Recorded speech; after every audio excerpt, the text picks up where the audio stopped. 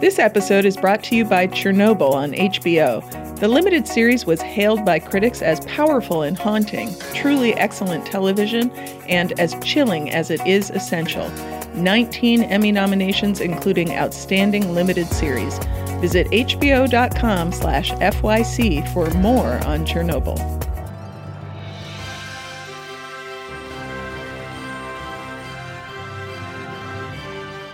Hello and welcome to The Awardist, the podcast for Emmy voters and TV fans. I am Henry Goldblatt, and I am thrilled to be here with two of my friends and people I'm fans of. Lynette Rice, hello. How's it going, Tan Henry? I am doing well. He's very tan. Apparently I'm very tan. Well, Yes. I can't see it, but I can hear your tan through my headphones. You can, yeah. In a good And way. that voice you hear is Kristen Baldwin, TV critic for Entertainment Weekly. Hello, Kristen. Hello. How are you besides tan? I'm okay. I'm in mattress shorts and rocking a tan, I guess. Yeah, Totes. it's August, yo. Exactly. It couldn't be- Yes. Record heat in LA, by the way. Another Was it? butt hot day. Yeah. That's what we call it here in LA when it gets super hot. Butt hot. That's the. Oh, Lord.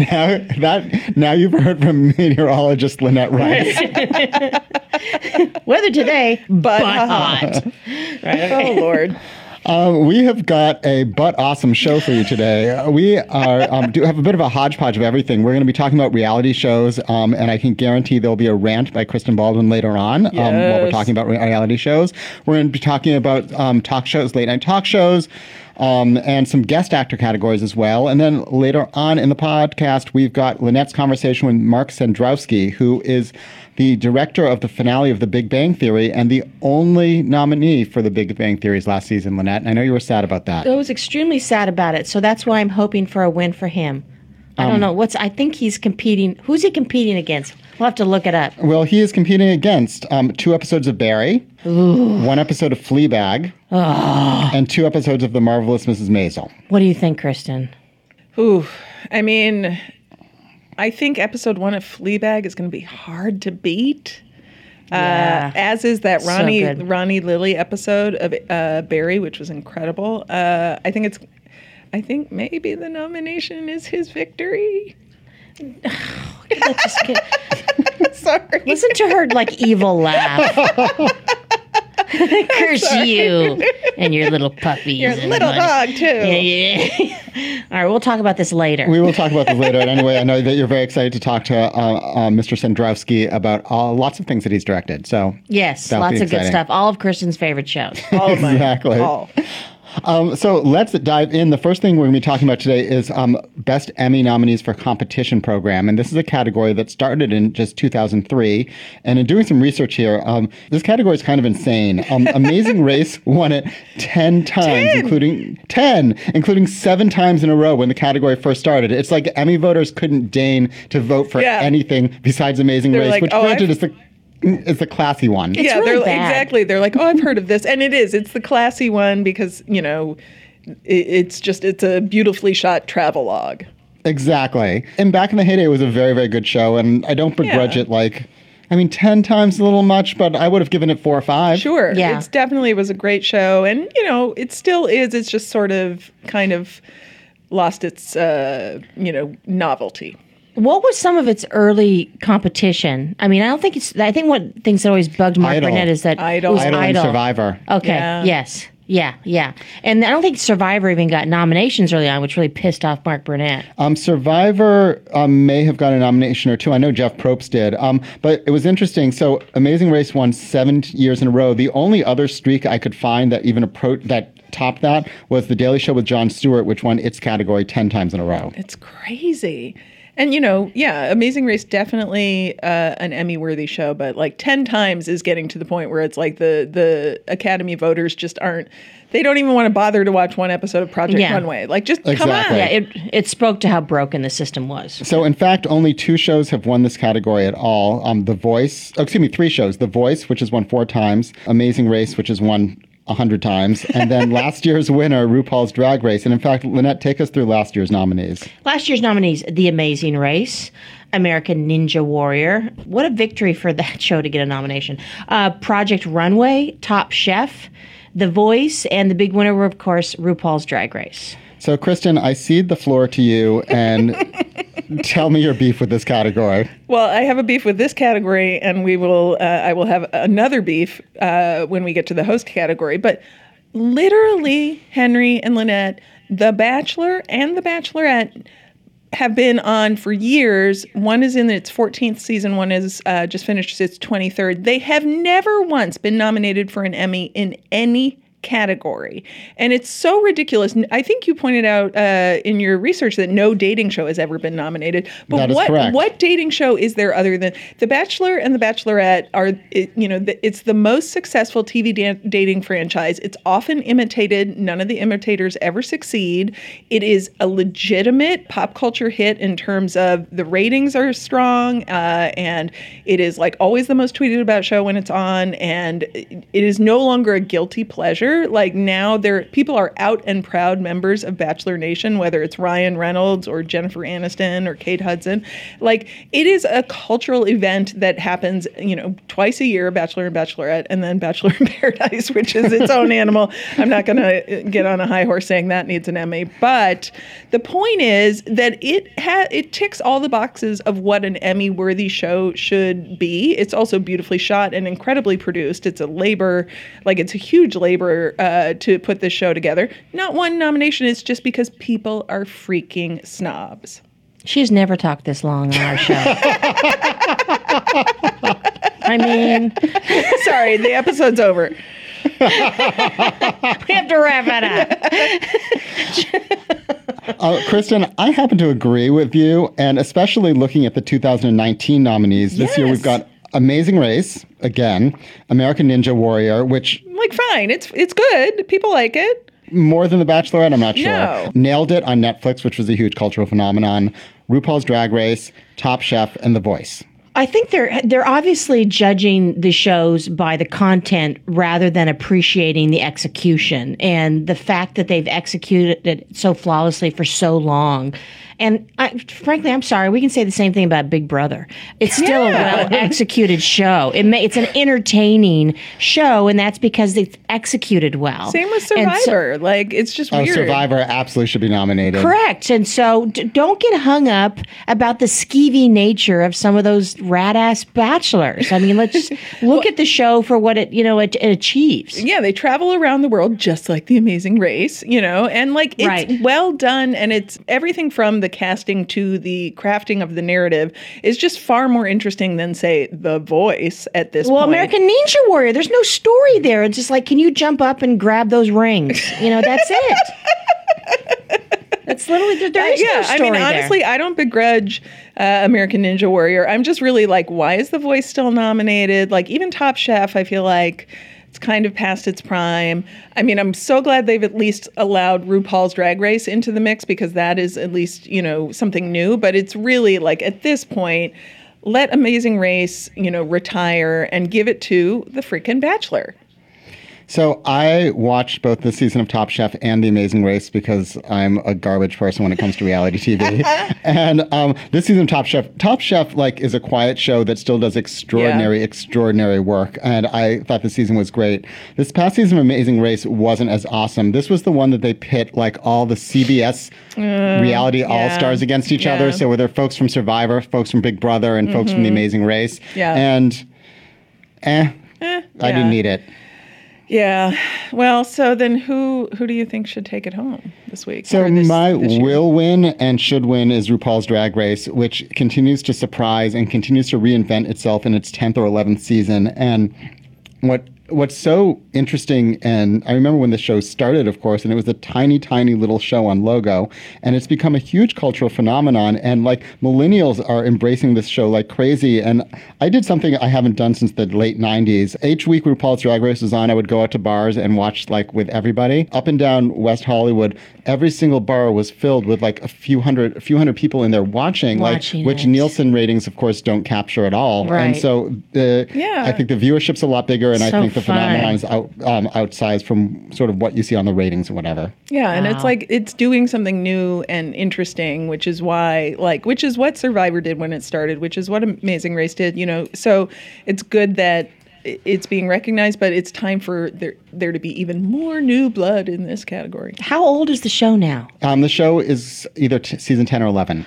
That's crazy. I know. That it's taken this long. Well, it's like The Bachelor, which didn't pick up until I'd say the past 6 or 7 seasons, too. Yeah. So, Kristen, who is your will and should win in this category? Same with you, RuPaul. For all the reasons you said, I think it's if we're going to look at this sort of dusty crop of nominees, it is definitely the most deserving. Lynette? I'm going to have to agree with you, too. I just don't feel as passionate about any of these other shows on who should win. It should be RuPaul's Drag Race. It's the most interesting of the lot. No one else is watching these other shows in bars. I'm just wondering, do you think Nailed It could take it? I do like Nailed It, and I watch it with my son, and we love it. Yeah. But the thing is, it's not a very technically sort of impressive show, in terms of like the actual production value. It's just a test kitchen and a desk and 3 people. Like, I just don't think it rises to the bar of something like RuPaul's Drag Race in terms of like an actual production feat. All right, so unanimous. We're going to go with RuPaul will win and should win. Yeah. Nice.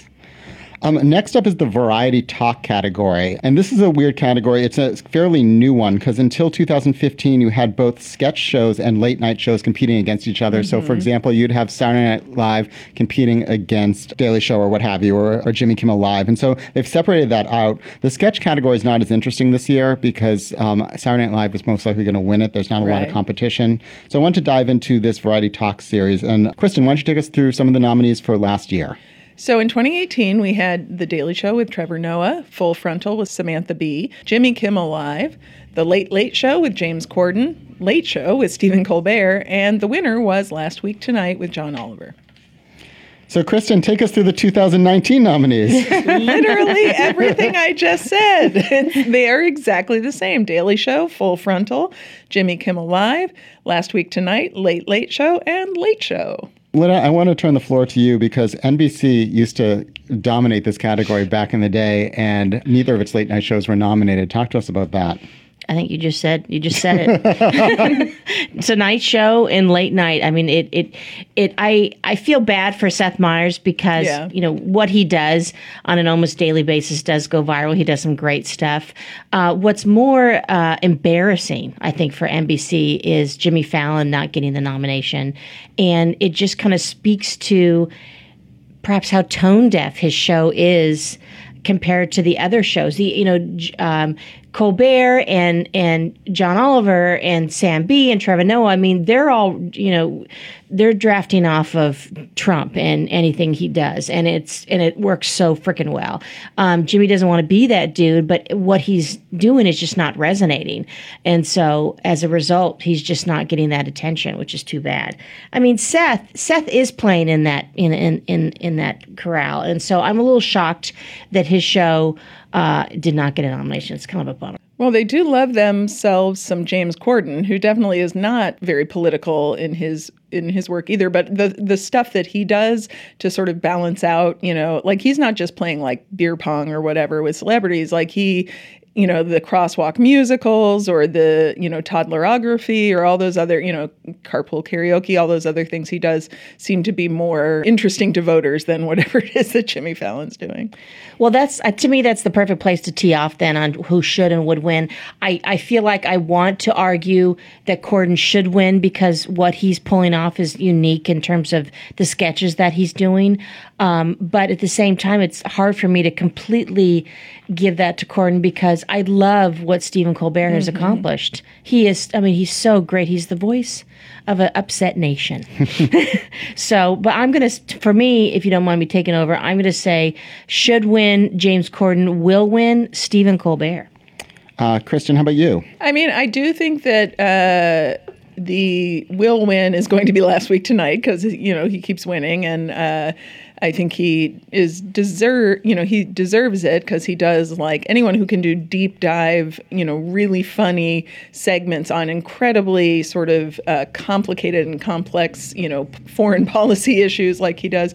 It's definitely it's a worthwhile show, but I do think that Stephen Colbert deserves the win, and he's my should win.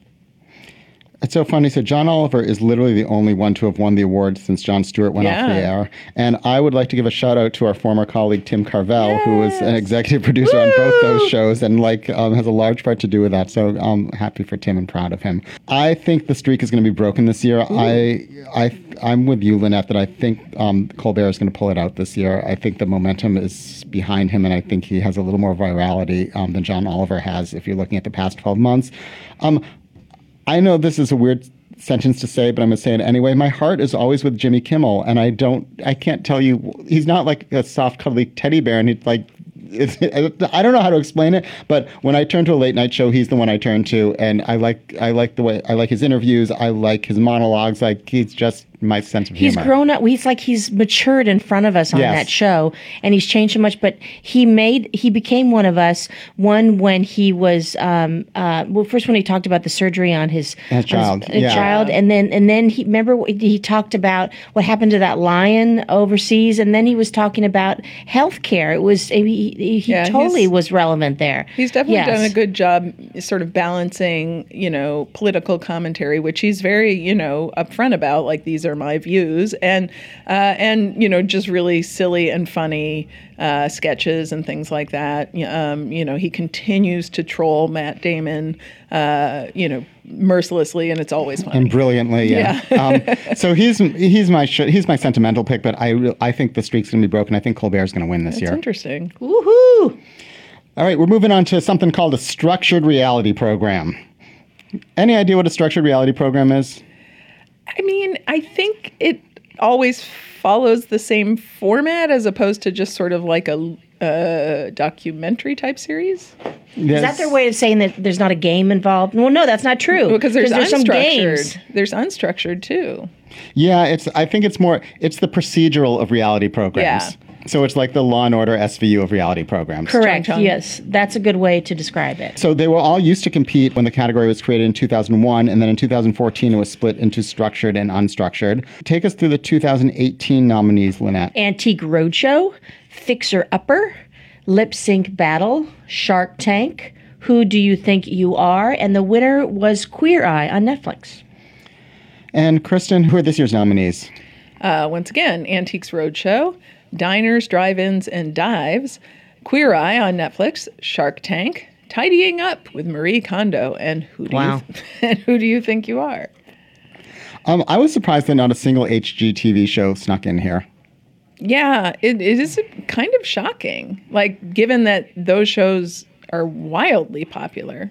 Like House Hunters and Chip and Joanna Gaines and Love It or List It. Everyone I know watches that type of stuff, and I was surprised that the Emmys didn't recognize any of it. Yeah, it's really bizarre.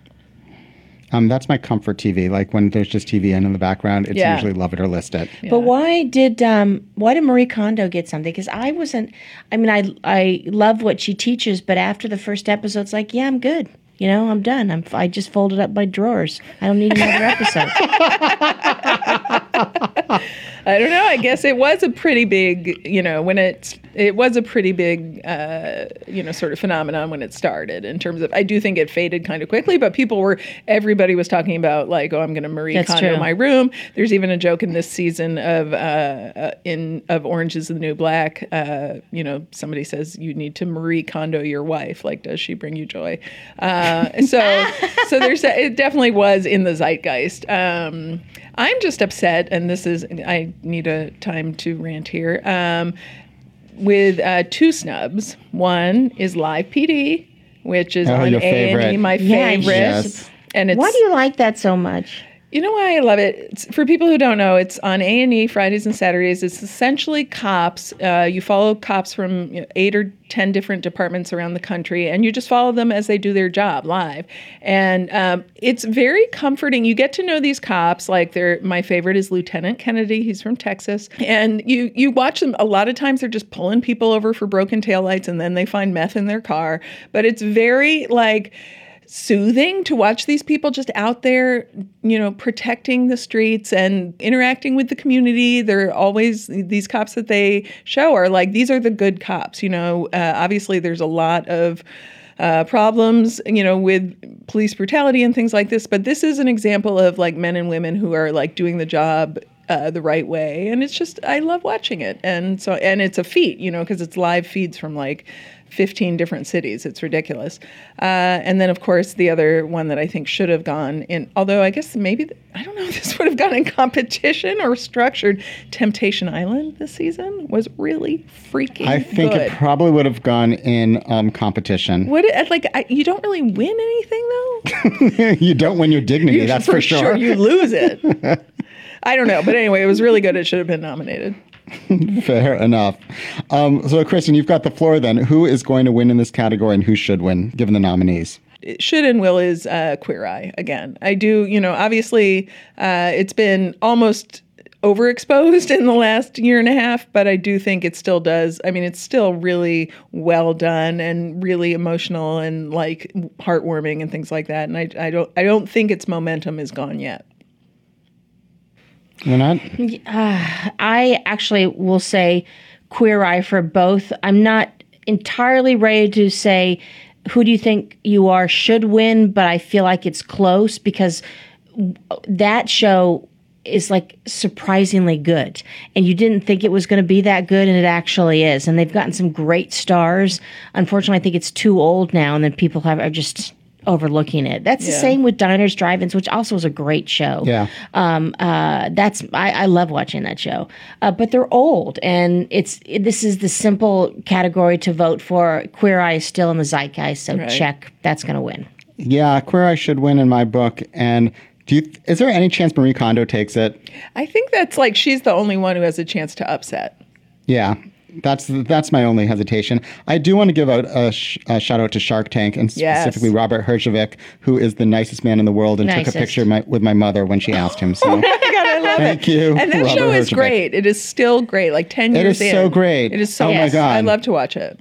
I do too. It's such all these shows are such comfort TV, and I put Shark Tank in there for sure. Kristen, I'm going to turn the floor over to you again. We're just going to call this episode Kristen Rants, and we're going to go to host for a reality or competition program, and just say your piece. Literally, what does Chris Harrison have to do? How many times can you say, like, it's not just that. How did that feel? We have a very special. No. He utters the same friggin' lines all the time. At least, Lynette, I mean, of course, I know. Okay, you do not know what you're talking about. First of all, yes, he does always say, "Ladies, Colton, it's the final rose tonight." He does. He does always say, "Let the journey begin." But he is also he is always there to voice Bachelor Nation's thoughts and concerns. Like when Ari went AWOL and decided that he wanted to go back to the woman he dumped, and break up with Becca. Who was there talking him through that decision? Chris Harrison. And then, when Hannah was, having a hard time because Luke P. was a lunatic, who was there helping her sort out her feelings? Chris Harrison. When he is not on the show, I point this out every time that I make this rant. There was one episode once during Jillian's season of The Bachelorette where he was not at the rose ceremony, and it was very upsetting. So people think what he does, he makes it look so easy that they think what he does is easy and unnecessary. No, if he's not there, the show does not work. Kristen, I want to semi-agree with you, or like 70% agree with you. There was a bottle episode of The Bachelorette this past season. For anyone who doesn't know, a bottle episode is basically like a tangential episode or within a series where all it was Chris Harrison interviewing Hannah B. Yes. I hated the episode. It really bummed me out that they did that. But Chris's interview was terrific. Yeah. He especially on the live, after the final rose or the live finale, he really does. He's much funnier than, just the guy who says final rose tonight. Okay, Lynette, now it's your turn for your rant. I don't have a rant in this one. Oh, I thought you were gonna say Julie Chen. Yes, stand for Julie Chen Moonves.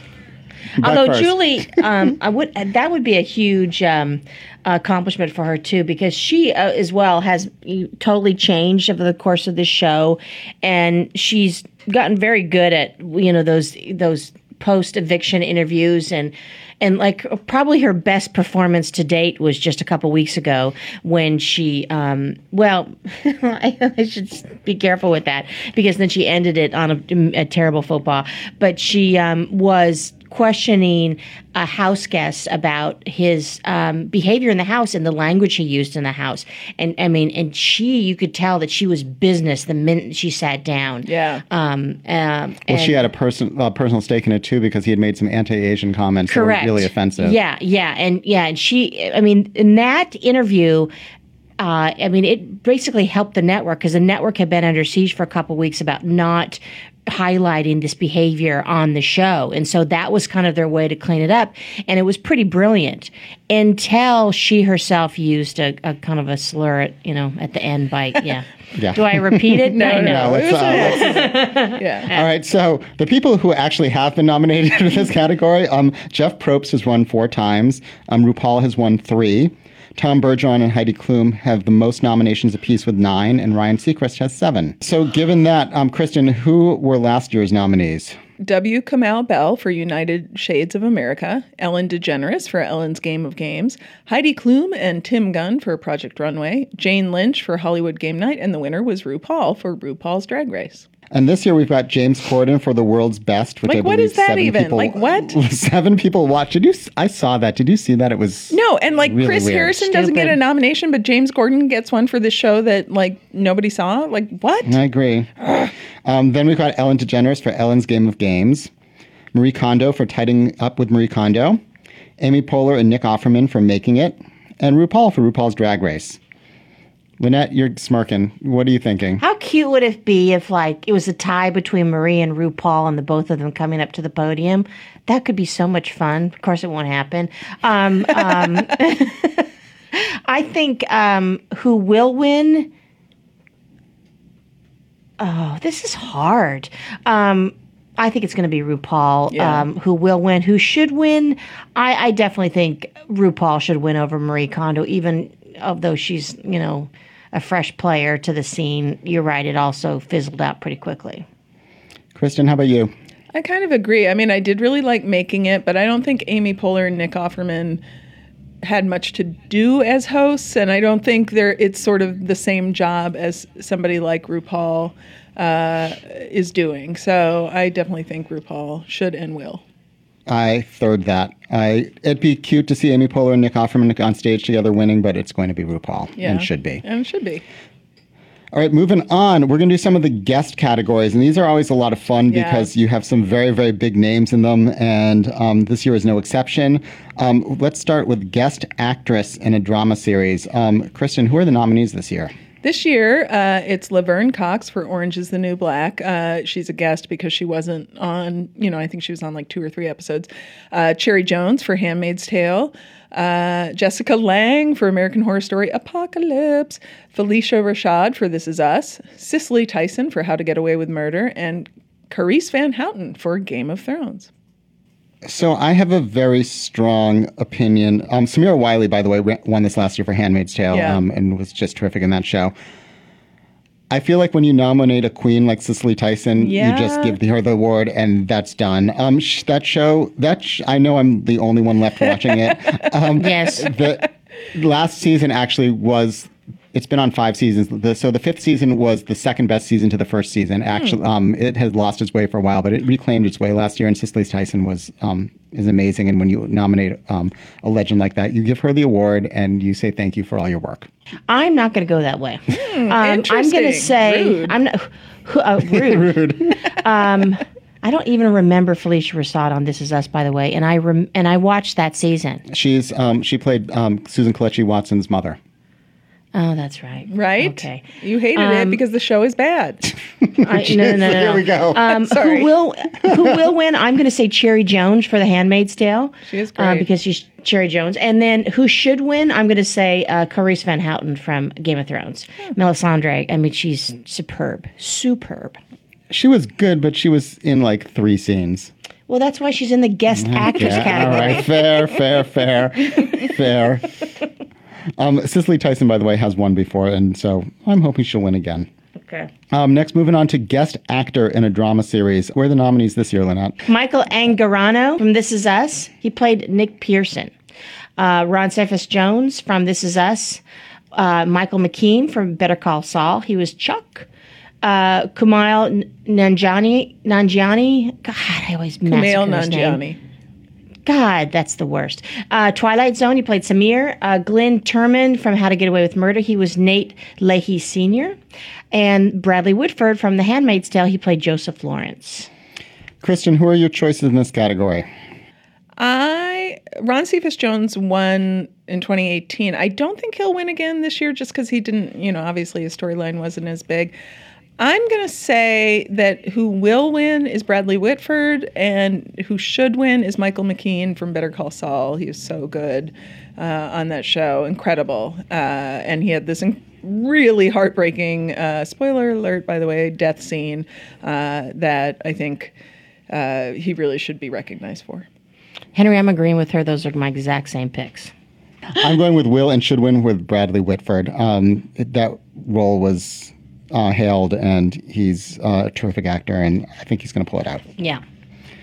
All right. Next up is Guest Actress in a Comedy Series. Lynette, who are the nominees? Jane Lynch, she was on Maisel as Sophie. Sandra Oh was on SNL. We have to try to remember what some her skits were. Maya Rudolph on The Good Place, she was Judge Jen. Kristen Scott Thomas on Fleabag, she plays Belinda Frears. Fiona Shaw on Fleabag, she played the counselor. And Emma Thompson on SNL. Man, this is a great category. Yeah, this is a hard one. Mm-hmm. Henry, you go first. Okay. Huh. Yeah, it's hard, right? All right, I know. So should win for me is Maya Rudolph on The Good Place. Yes. Like even just saying her name, and yes. she was so terrific. I'm not sure she's going to pull it out. Oh, you know what? I'm putting it out in the universe. She should win, and she will win. I think that's possible. Yeah, I mean, I definitely think she should. And all these people are great. I mean, Fiona Shaw had like one scene in Fleabag, but she was freaking hilarious. But yeah, I love Jane Lynch on Mrs. Maisel, but I do think that you got to give it to Maya Rudolph. So should will. Let's do it. Let's just do it. Emma. Let's put it in the air. Emma Thompson had that great opening monologue, she right? Did. Yeah. I mean, she was pretty superb. I'm going to say I agree with you on the should, but I'm going to go with Emma Thompson on the will. So Kristen knows this. I'm having a very difficult time with Emma Thompson lately because I've been watching years and years on HBO, and she plays this like populist type political figure. And she's, of course, she's Emma Thompson, so she's amazing in the role, but a little too amazing. And I'm having a very hard time. I don't think I can watch the rest of the show. You need to go back and watch Saving Mr. Banks. It's on Netflix. I just watched it the other day. And she's horrible in it. And she's like horrible character, but she's so good. She's so good in everything. Years and years is very stressful. And I don't think I can finish it because it's like I'm already at like peak anxiety and rage most of the time about the real world, so I don't need an additional I don't need a fictionalized garbage fire to watch. But by the way, previewing of Emmys 2020, there's no doubt in the world she's going to get nominated for something. Oh, for sure, yeah. Yeah, she's extraordinary. Anyway, so guest actress in a comedy series, we're like putting it out there for Maya Rudolph and hoping for the best. Yes. Okay. Last category, Kristen, we have guest actor in a comedy series. Who are the nominees this year? We've got Matt Damon for SNL, Robert De Niro for SNL, Luke Kirby as Lenny Bruce on Mrs. Maisel, Peter McNichol on Veep. He is really funny in that. John Mulaney for SNL, Adam Sandler for SNL, and Rufus Sewell as Declan Howell on Mrs. Maisel. Another good category. Wow. Yeah. Kristen, I'm gonna hijack this conversation for a second because your voice cracked when you said Peter McNichol on Veep, and he should win. He will win. He needs to win all the Emmys in the world. He plays this abusive political operative who's advising Jonah, and the insults that come out of his mouth. It's the best thing in the world. The vitriol is so vicious and just like. You can't even believe it, and it's said in this like intense scream that is, you worry that he's going to have a heart attack the way he performs it, but it's so incredibly funny, and he really does such a great job making you believe that he's like this really abhorrent man. And yeah, he's so funny. What are you guys saying? Are you saying he will win too? Yes, I want the Emmy truck to back up to his house and drop off 74 Emmys. Yeah, you guys are so wrong. You're so wrong. So I think he's my will and should. But Kristen, what is yours? I mean, I think he's my should. I almost feel like the will is going to be freaking Robert De Niro. Is he even nominated for? Is it for playing? Who is he playing? Yeah. Playing Mueller. No. Okay. Yeah, I actually think. No, I'm stopping you. Yeah, okay. Go ahead. Finish your sentence. Whatever. I would prefer that he doesn't win because I don't think it was a particularly good performance. But I just feel like they love a movie star. I actually think that Matt Damon will win because remember he played Kavanaugh. He was great. He was so freaking good, and that went totally viral, more so than De Niro. And I think Hollywood, loving that, will vote for Damon to win. So I definitely think Peter McNichol should win, but I think this one's going to Matt Damon. Oh my God, that's right. When he was like screaming about loving beer. Case, yes. Yeah. So I love beer. I'm going to go back and watch it after this. I'm going to have to go watch it. Everyone needs to Google that on YouTube. Yeah, and I think there's somebody who's put together just a clip of a YouTube clips of all his insults. Yeah. Yes. Yes. Like go watch Peter McNichol, like a highlight reel of all of his insults. And he said what were the names of the friends too? Squeegee or Squibby or remember my two friends? We're talking about two different things. You're talking about Matt Damon. I'm talking about Matt Damon. What are you guys talking We're talking about Peter McNichol still. Like, come on, get with the program. Watch them both on YouTube. Watch them both on YouTube. Okay. All right, well, up next, we have got Lynette's conversation with Mark Cendrowski, who was the sole nominee for the finale of The Big Bang Theory, so stay tuned for that.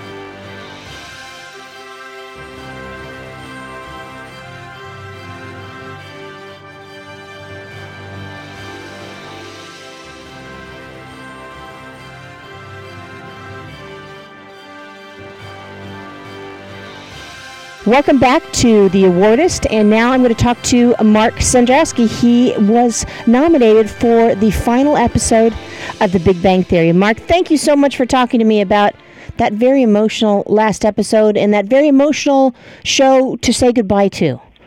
It was very sad. Sad in a good way. Well, yeah, it was exactly. It was sad, but it was time and bittersweet is what I like to call it. Yes. I really appreciated the story or the pictures of you that they took when they stood up and they all surrounded you and gave you a standing ovation. Do they always do that? Was that the first time ever that they showed such appreciation to you? That was very special. That was really the first time everyone had done that. There's a little game that we had always throughout the years. It had grown up where when I would get introduced at the table reads, after introducing the guest cast and maybe who wrote the episode, they would introduce me and everyone would boo. It just became a thing, and it's followed me around on other shows and this last episode, I think Kaylee Cuoco was the main culprit behind it.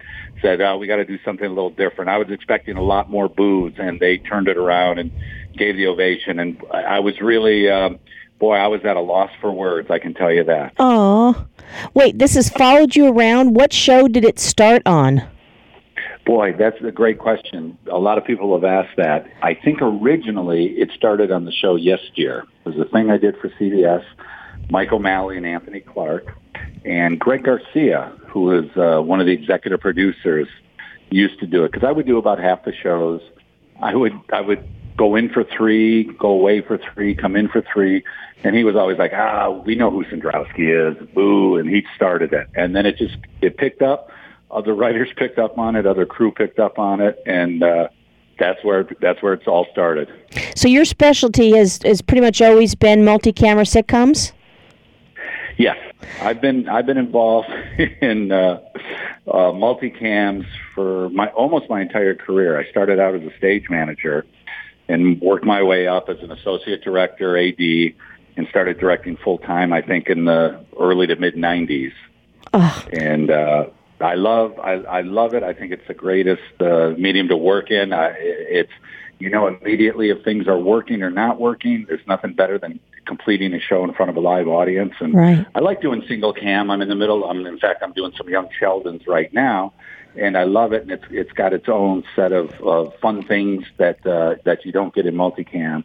But the thrill of completing a show in front of a live audience is something that can't be beat. You have to tell the folks at home some of the shows that you worked on, besides, of course, Big Bang and Yes, Dear. Oh, man. Let's see. As far as directing, I remember I started directing originally with Malcolm and Eddie, Malcolm Jamal Warner and Eddie Griffin's show. Oh, my gosh. That really dates you, buddy. Yeah. I had the joy of working as a stage manager on Full House, the original Full House for a year. Yeah. I had then I went to Family Ties. I got to work with Michael Fox. And, wow. That was a thrill, and then worked on lots of different shows. And then once directing, it was Yes, Dear. I did According to Jim. I've done, I'd have to check my IMDb because it's been full here. It's been a lot. Last year, between Young Sheldon, I did The Neighborhood. I did several shows for Disney. I knew friends working over there. I did I did a Hannah Montana, and it was the very first episode the Jonas Brothers were ever on television. So I get to have that notch in my belt. Now, is the great thing about being a sitcom director is you don't necessarily have to be exclusive to any one show. You can move around? Correct. Yeah, that's actually the beauty. At one time early on, a lot of directors like Tim Burrows, did all of Cheers, all of Frasier. He would be exclusive. The beauty of the multicam format is you can work every week. So even while I was doing Big Bang on hiatus weeks, I would go do other shows. Wow. And it was just a matter of prepping and editing, balancing those on either side, but it's certainly doable. And I really like it because working different shows keeps you sharper, makes you use different muscles. You don't fall into the same habits like, oh, here we are, let's just sit them at the table. Same coverage, do it. You go to a new show, you have different writers to deal with, different executives on how to give notes, different actors and different problems that show themselves in different ways. And it's a great challenge, and I just think it keeps you better and sharper as a director.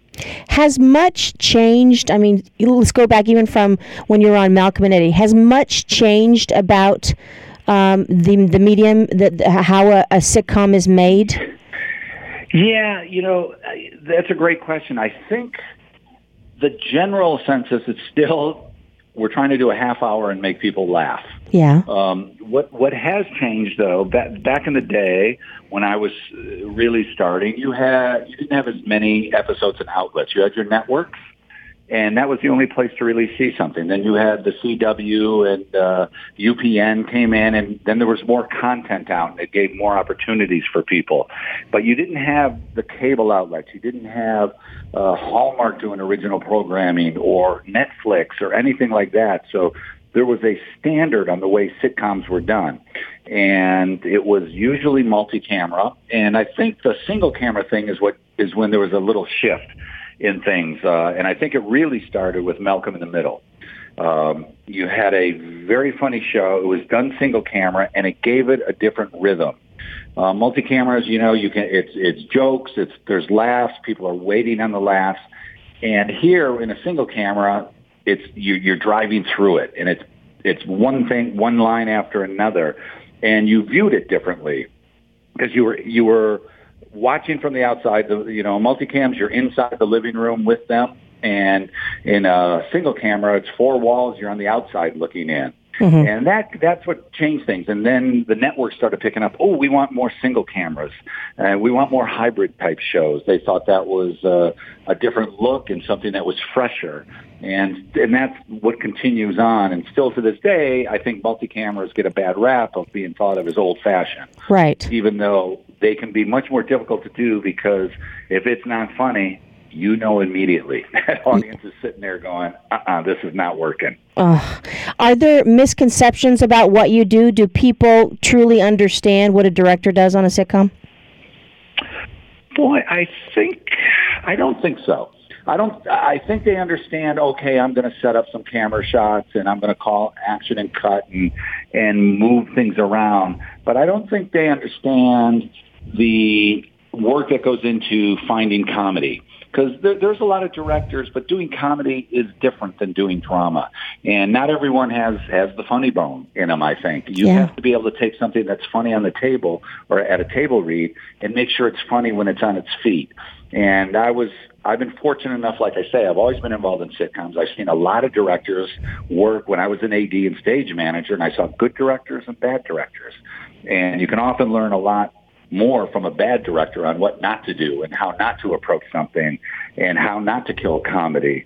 And that's something I'd always stick in my quiver and make sure I could bring out at any time. I love doing the comedy, and it's something that I hope I can keep doing for a lot longer. So let's talk about doing that final episode. Let's say, for example, well, first of all, I understand that you shot it twice, one without a studio audience and then one later. Why was that? Why did you guys do that? It wasn't really twice. What we did, because of what I was afraid of being so emotional and people not being able to necessarily get through scenes, we add an extra day of camera shooting. And what I did was I put the whole show in the can. I made sure we had everything. There were a lot of scenes that we had to shoot on another stage that were going to be played back no matter what, like the Nobel ceremony. We couldn't have 300 extras and do it in a place with our coverage, and certainly couldn't do that in front of an audience. But I wanted to make sure the whole show was in the can, so we weren't in front of an audience and, someone gets a little teary because it's the last scene they're doing with someone. They start crying. We got to redo makeup. It takes 15 minutes. And we would lose our rhythm of the way the show was going. Mm-hmm. So having the whole show in the can also, I think, what I wanted to do is put the actors at ease, knowing we had an episode already that they could be freer in front of the audience. If they went up on a line, no big deal, we've got it. If they were getting a little emotional or the intent of the scene wasn't quite right, it's okay, we got it. And I think it freed them up to really play in front of the audience. So we ended up using a lot of what we shot in front of the audience is what you see up on the screen. Wow. There are some, although there are some moving moments, there are some great jokes in that episode as well. Were there any joke that kind of changed the way you had to direct it or had to reshoot or something because the laughs, covered the subsequent dialogue? Yeah. Well, that's something that would happen in our pre-shoots.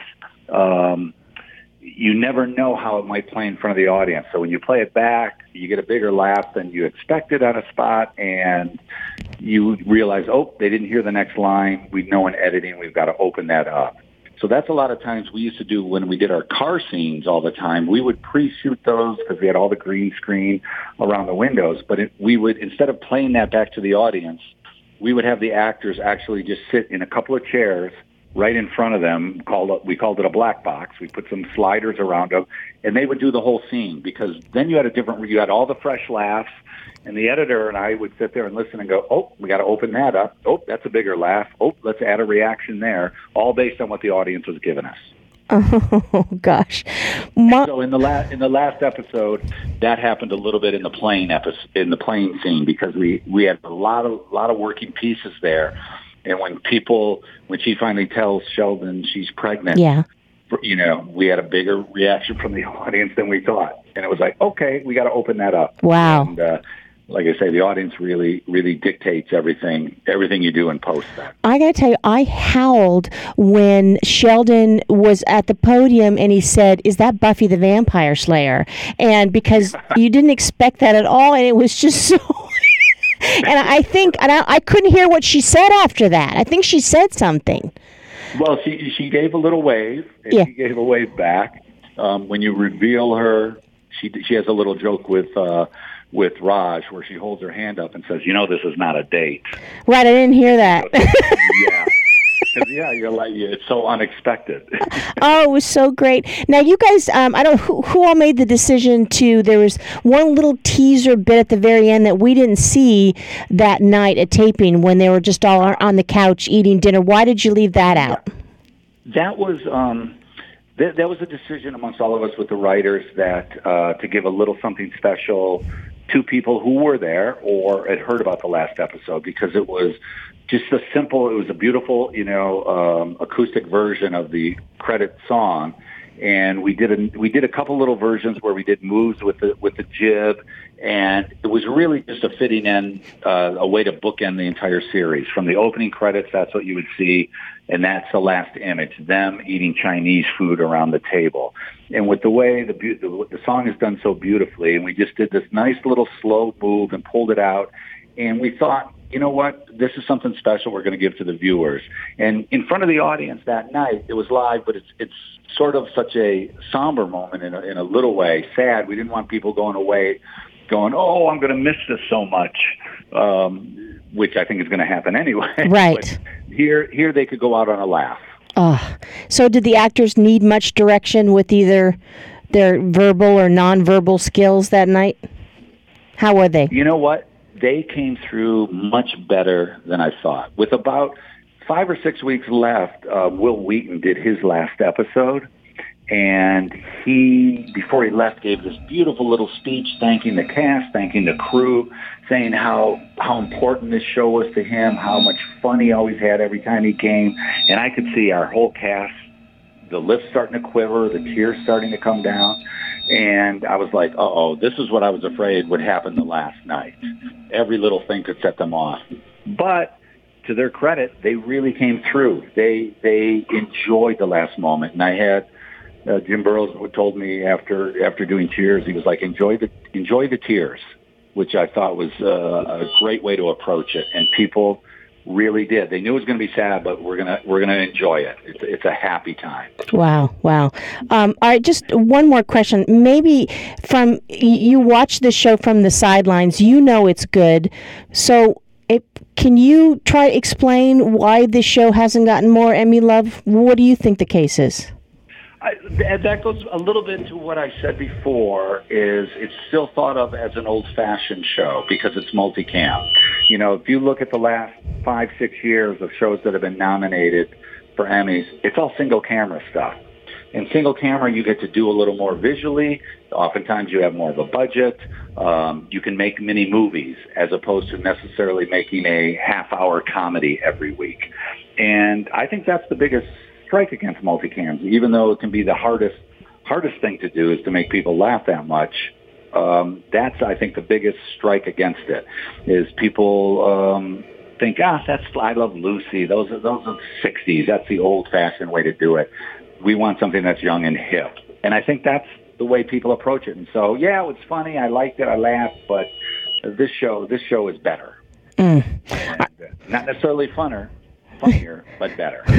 All right, Mark, that's all I want to talk to you about. Thank you so much, and best of luck on Emmy night. That's all we have for this week. Make sure to join us next week when we talk about limited series, and Kristen will have a conversation with Hugh Grant about his work in A Very English Scandal. If you like what you hear, make sure you give us a good rating. Not a bad rating, only a good rating. And subscribe at Apple Podcasts, Stitcher, Google Play, Radio.com, or wherever you get your podcasts. Bye, everybody.